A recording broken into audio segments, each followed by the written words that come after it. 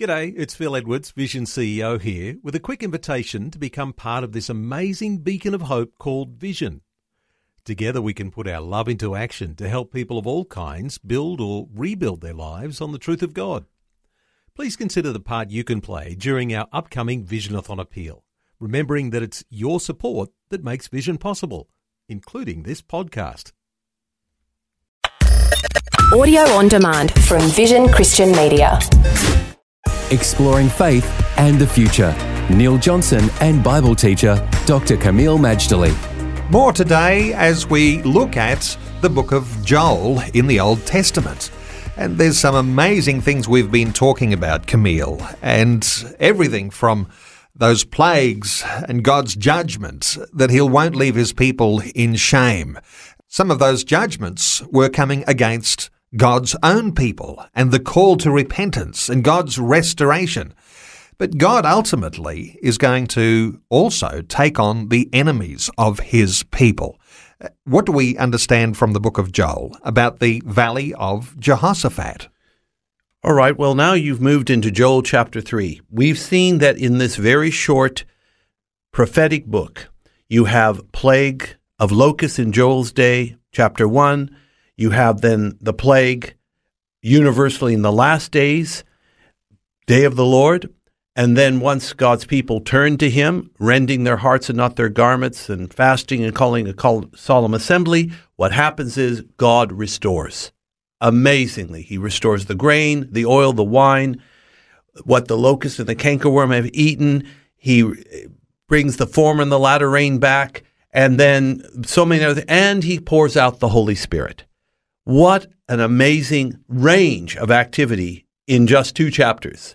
When you get to chapter 3, it really is the end run. This is what happens at the conclusion of human history. It says that God is going to not only bring back his people who are in captivity, that's Joel 3 verse 1, but it says he will gather all the nations. This is God's speech. I will gather all nations to a place called Valley of Jehoshaphat. Now, Jehoshaphat, of course, was a king of Judah in the Old Testament, and his name means God will judge. Yehoshaphat, or Shophet means judge. Yeho is Jehovah or God. And this Valley of Jehoshaphat, we're not 100% sure. Is it really the Valley of Armageddon in the northern part of Israel, which is very big and spacious? Or is it the valley in between the Mount of Olives and the old city of Jerusalem? Because that valley is called Jehoshaphat. So while we might have issues with the geographical location, the important thing to understand here, of course, is that God is going to judge the enemies of his people. Well, that's what it tells us here in Joel 3 and verse 2. It says that, first of all, he's going to judge the nations for scattering his people, and then he's going to judge the nations for dividing his land. So these are the 2 charges made against the nations that God's going to deal with in the Valley of Jehoshaphat.